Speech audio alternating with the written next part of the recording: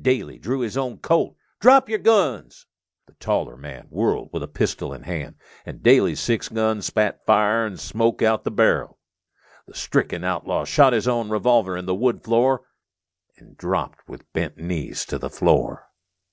In the eye-burning gun smoke, Daly swung his 6-gun toward the other bandit's threat. The muzzle belched more smoke, lead, and noise. That hold-up man crumbled down on his face. Daly kicked the gun from his hand, the fog burning his eyes. Where was the clerk? He hurried to look over the counter. The man was on the floor. Had he shot him too? He holstered his gun, leaped over the counter, and lifted the man's head onto his leg. The shorter man in his 40s looked groggy and shook his head to clear it. "You shot?" Daly asked him. "No, I guess I fainted." "Oh, hell.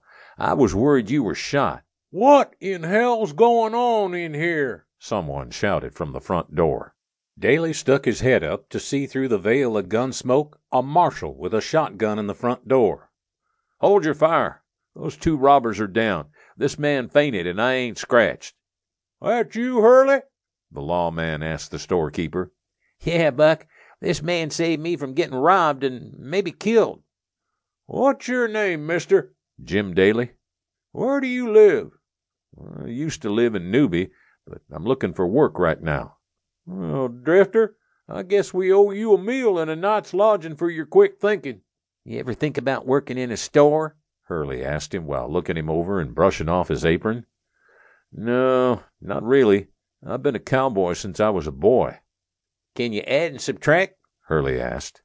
"Of course, and read and write, too." "Well, Daly, why don't you try it?" the marshal asked. "Hey, boys, couple of you take these dead guys up to Sawyer's funeral home. Everybody stay out of here. We need to air this place out. No ladies in here." He shooed the curious out of the store with his hand waves. "Is my father all right?" A woman's voice sounded desperate, and the marshal led her by him. She came with her skirt in hands. She stopped at her sight of the first body sprawled on the floor. "Daddy, are you all right?" She ran into his arms. "I was so worried when I heard the shots down here." "I'm fine, thanks to this man right here. Jim Daly, meet my daughter Heidi." He rushed to remove his hat for her. "How are you, miss?" "No, I'm Heidi, Mr. Daly." He looked down at the prettiest young woman he'd ever seen in his 27 years of life.